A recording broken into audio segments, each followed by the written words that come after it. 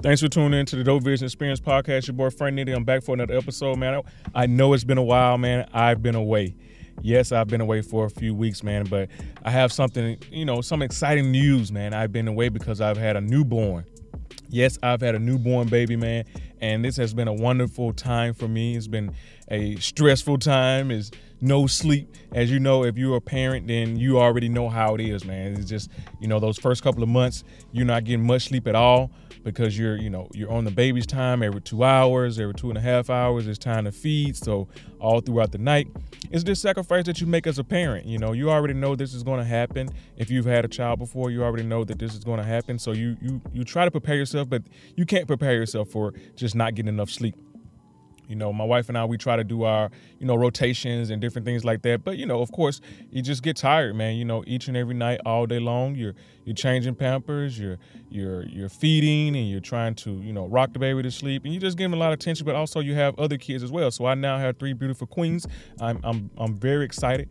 I love having kids. I love having kids around. And when I'm not with my kids, man, I get so anxious. I be so like I got to get back to my kids because I want to know what they're doing. Even though they're just in the house in the other room, I just want to be around them. And as a dad, that's a wonderful thing because I did have my dad and my mom in my life. I was fortunate enough to have that, and I want that to be the same for my kids. I want to have them to have a 2-parent household and grow up with their father and grow up with their mother. And so that they can have that equal balance between the two.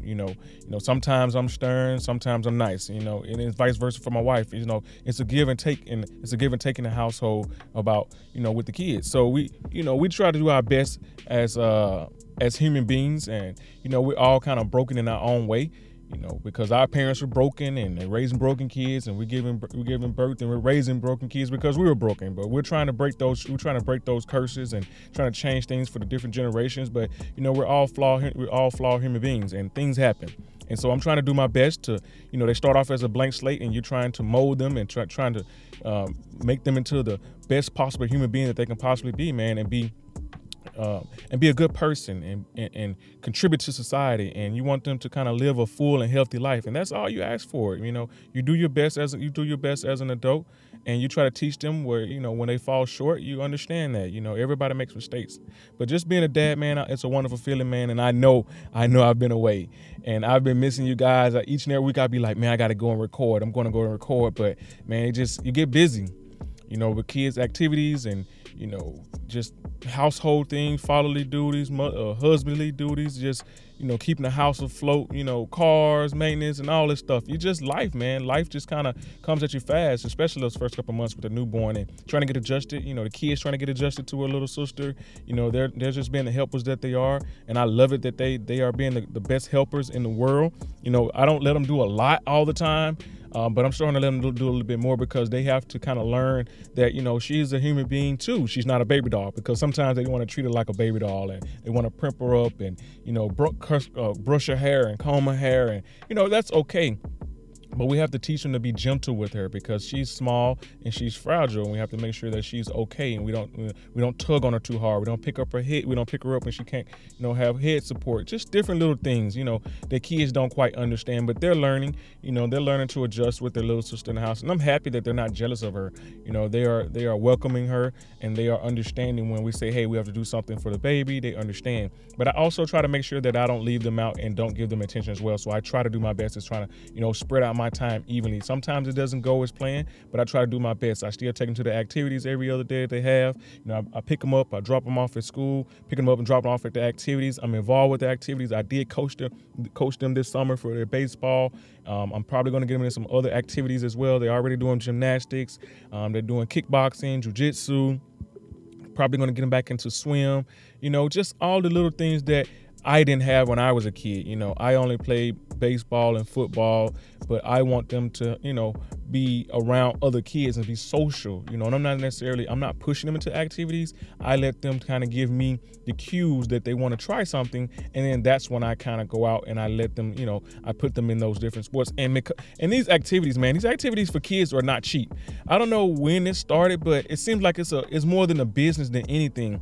It's not about the kids and learning the sports or having fun with each other. No, this is more or less like a business. And I understand, I get it. Everybody has a business to run. Everybody has to make money.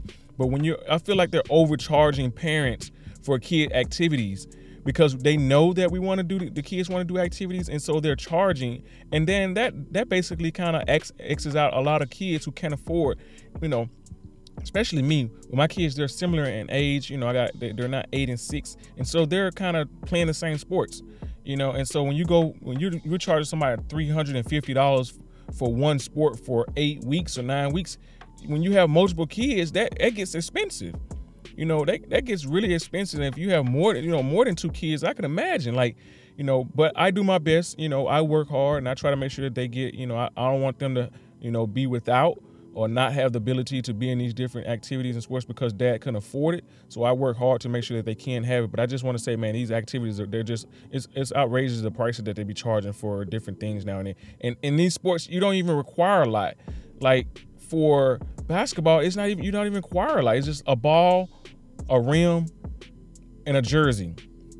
That's it. Like, what are we doing? Why are we charging $350 for that type of stuff? Okay, the gym, I can understand the gym fees or something like that, but it's just a little. I feel like it's a tad bit overcharged. But like I said, man, I've been wanting to talk to you guys. There's been a lot of stuff going on. We had the Ye stuff, and then we had the Kyrie stuff, which has been kind of crazy. That's kind of took the world by storm by the things that happened.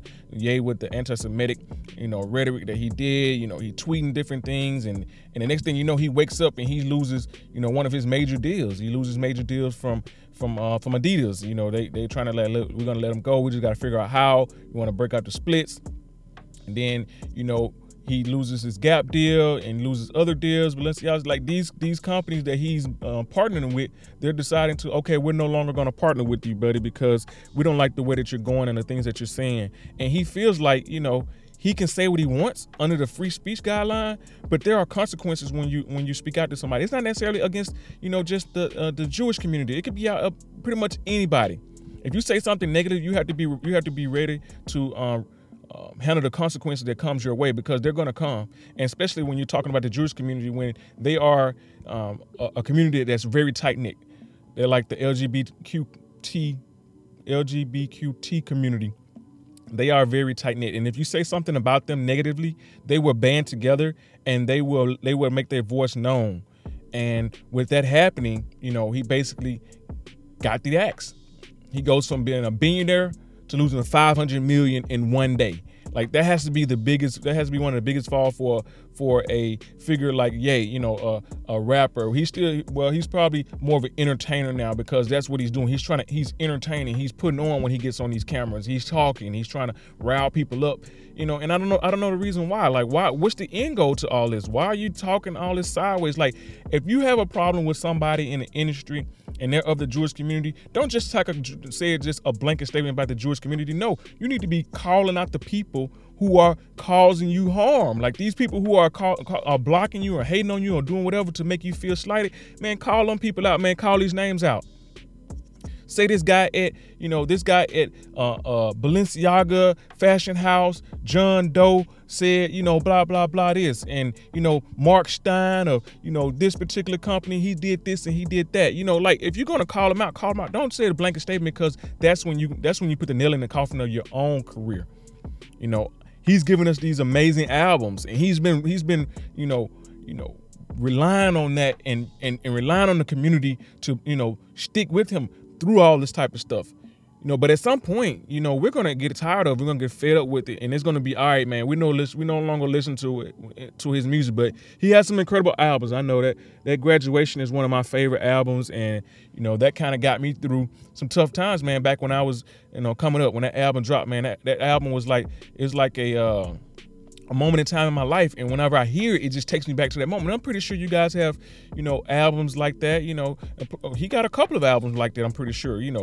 He has the Late Registration. You got, Graduation, Dropout, Life of Pablo. You got a few of those albums that, like, when you hear those albums it take you back to a time, when you were doing something or going through something, and it kind of got you through. And so they kind of remind you that, this is something positive. But then when you start, you get the community behind you, and you basically shit on the community until you actually need them. When you need us, that's when you try to come back to us. And when you dropping some new, shoes, or you dropping some new merch or something like that, that's when you try to get the attention up to get us back involved. But he just doesn't understand that we rock with you, yay. You know what I'm saying? We've watched you grow from a producer to a rapper, into a star to a mega star. We watched your growth, and we were there with you, bro. Like, if you got a problem with somebody, call them people out, man. Don't be just calling out a whole community, bro. Like, that's not that's not how you go about it. He went on the Drink Champs, and he had, said all these crazy different things, and especially the nasty thing that he said about George Floyd. Like, bro, like, you see that is a soft spot for, the black community, bro, to watch, George Floyd lose his life with a knee on his neck from a fucking dirty ass, cop like that. That hurts. To say he didn't die by the knee on the neck. Bro, we watched it happen. What the fuck you mean? We watched it happen. Like, we literally, with our own two eyes, the world seen it. The world that death galvanized the world to come together for one instant, one moment in time. Like, it sparked something in the world to watch him lose his life from a knee to the neck, and then for you to just go on a Drink Champ, just say, man, he didn't die for this. Like, bro, what are you talking about, bro? Like, you just be talking sideways. You're talking about, you bigging up Hitler and all this type of stuff and Nazis. And like, bro, what is you doing, bro? Like, did you read the history books? Like, what history books are you reading that we don't know about? Like, what are you talking about? Who are you around that's spilling this in your ear? Because I'm quite sure he's not sitting around reading about this stuff. Are you YouTubing conspiracy theories or something? Like, what's the deal? Like, who is giving you this information for you to go on these platforms and just regurgitate it, bro? Like, this is crazy. Like, in my mind, I think we shouldn't even be able to see murder and death on timelines, on social media. Now, I understand Twitter is one of the most popular and most, lively type of social media platforms when there's an issue going on, because it's real time. So I don't think we should be seeing that type of stuff. We shouldn't see murders and death and, things like that. I understand we have to see, for our eyes, let us know that things are happening, but I don't think it should be played over and over and over, at times, because that desensitizes us to death.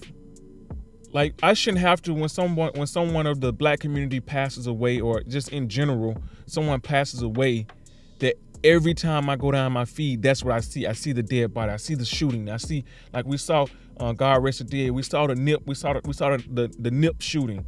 We saw Takeoff shooting. God bless the dead. Rest in peace to those individuals. Like, we shouldn't be able to see these individuals lose their life over and over and over again on our timelines. Like, I don't think that's right. But back to the point. But so Ye he got to chill, bro. He got to definitely chill on what he's been spewing, because that's not the way to do it, bro. Like, if you got an end goal, you figure out a way to how to package your message, and you get it out the right way. And you just going on these podcasts and these different platforms, and you just saying stuff, and then just getting you're getting clickbaits, because they're chopping it up, and they're basically making you look crazy. And you're losing deals because you're talking about how different banks are freezing his money and different stuff that's happening. Like, he's saying these things, but I just feel like he's just a hurt dad, because we already witnessed him. He was screaming, crying that he couldn't get to his daughter's birthday party, and they wouldn't give him the address, and he claimed that they're kidnapping him and the rest of the family, the Kardashian family, kidnapping the kids and keeping them away from his kids, and he had to get Travis to basically give him an address. Like, bro, to me, he feels like he's just a hurt dad. All this just stems back from him not being able to be in his child's life like he want to. He chased Kim, he wanted her, he got her, got the babies by, got married to her, and then he ended up basically getting divorced, and now he can't see the kids. He got, I don't even know if he's doing, split custody, or, however, whatever you call it, when they both had joint custody or whatever. Like, it just seems like this is probably be the root cause of it, man. Just not being able to be around your kids. I know that feeling, man. When you can't get around your kids, and it's displays anger. You know what I mean? He's just taking it out on any and everything because he can't get what he wants. Bro, if you just sit down, I'm pretty sure if you just sit down with the family and you say, hey man, like, look, I really want to be in my kid's life. What do I have to do? What can we do? What can we work out? Like, I'm the dad. It's not like he got one or two, got a couple of kids by her. So if I'm pretty sure if he figure out a way to kind of calmly come to them, you know, they'll basically give him some type of leeway and say, all right, man, we'll let you get him on this day or that day or this weekend, that weekend, and that would give him. But instead, when you constantly going on these different platforms, you spewing all this stuff, man, it becomes toxic, and they don't want to be around you, and they don't think it's going to be fit enough for the kids to be around you. We've already seen when they're talking about you don't have your mental health together because you've had a breakdown and you had to go, you're considered bipolar. Like, are these bipolar rants? Like, are you on a medication? Like, what's going on? But I'm pretty sure there's going to be more that's going to come out with that. And what that did, that set the table for what happened the next week when Kyrie Irving of the Brooklyn Nets tweeted out a link from his Twitter page to a movie from Prime Video. Basically had a lot of Jewish anti-Semitic rhetoric or, hate in the documentary. I think it was called From Hebrews to Slaves or Slaves to Hebrews. I forget the exact title, don't quote me. But he did tweet it out with no context on it. And I figured if he had some context to that, I don't think it would have been a problem. But he didn't have any context to it. And when you put things out there with no context, that leaves it up to the people's imagination to figure out what you're talking about. And they can say whatever they want to. So he was asked about it. And then what he do as Kyrie, disturbing guy he is, he doubled down on it. So, bro, you just gonna double down on it? They've already let you know, like, hey, this is what it is. This is anti-Semitic. Like, what are you doing? Like, we asking you about it, and you doubling down on it. And said, had he just came out and said, hey, look, I watched this documentary. I felt there were some things in the documentary that I agree with. There were some things that I didn't disagree with. That I didn't agree with it. The anti-Semitic part of it, I didn't necessarily agree with it. But this is something I want to share on my platform to help people, enlighten people of certain things. If he comes out and he explained it in a way that is kind of digestible versus just leaving it out there, oh, bro, you leave it up to interpretation. They're going to write whatever they want. They're going to spin it to however they want. And what they did was they spent it in the direction of basically almost like hate. Like you're promoting something that's hateful. And so that had to get the basketball organization involved. He's already been involved with them too because he already didn't want to do the vaccination. We went through that whole ordeal with them. And then you turn around, you have this situation with them. And so they suspended him. Suspended him for 5 games, and then they had to make him do this long laundry list of things. He tried to donate $500,000 to the ADL, the Anti-Defamation League. They didn't feel like it was sincere. They gave the money back. So now he had to give money, and you got to go through all these different hoops to get back into the league and get back on the team and start playing back with the team, which I think that was like kind of made up on it. They were kind of like, hey, we have to do something. What do we have to do? Let's come up with something. Let's come up with a game plan, a punishment for him. It basically made that out on the fly. And also, I think that when black men step out or they step over the line, we get punished. We get punished severely. They put you out in front of everybody and they whip you and they give you the punishment. And they make you go through all these hoops and they make you go through all these dances. They snatch all your deals. Because Nike already said they're no longer going to be in partnership with them, what they was already in question with. They're no longer going to work with them. They're not going to release his last shoe that they were going to release, possibly. And so I'm sure at some point they may can revisit that, but now they're saying that they're not going to release the last shoe that he has. He loses Nike deal. I'm pretty sure he has other endorsements that he's probably lost as well. So, man, it's just like they do this to us. They go out and they snatch all these different things. But if a white person or some other person of another community say something about the black community, if they say nigga or whatever on stage, they just say, oh, I'm sorry, and they keep it moving. They don't get down there. They don't put him out in the public eye and take him and whip him and put him through the media, drag him through the media for days upon days. They drag Kyrie through the media days upon days. But they didn't do that to Jared Jones when his photo came out, when he was photographed as a 15-year-old boy at a high school when the black kids were trying to integrate into the school. He's there. And he's like, I was just there because I was curious. Yeah, fucking right. You knew what was going on. You know what's going on. You know the climate that you're living in. I understand that he's a 15-year-old boy and he might not know everything about it, but you know that the blacks and the whites were not together.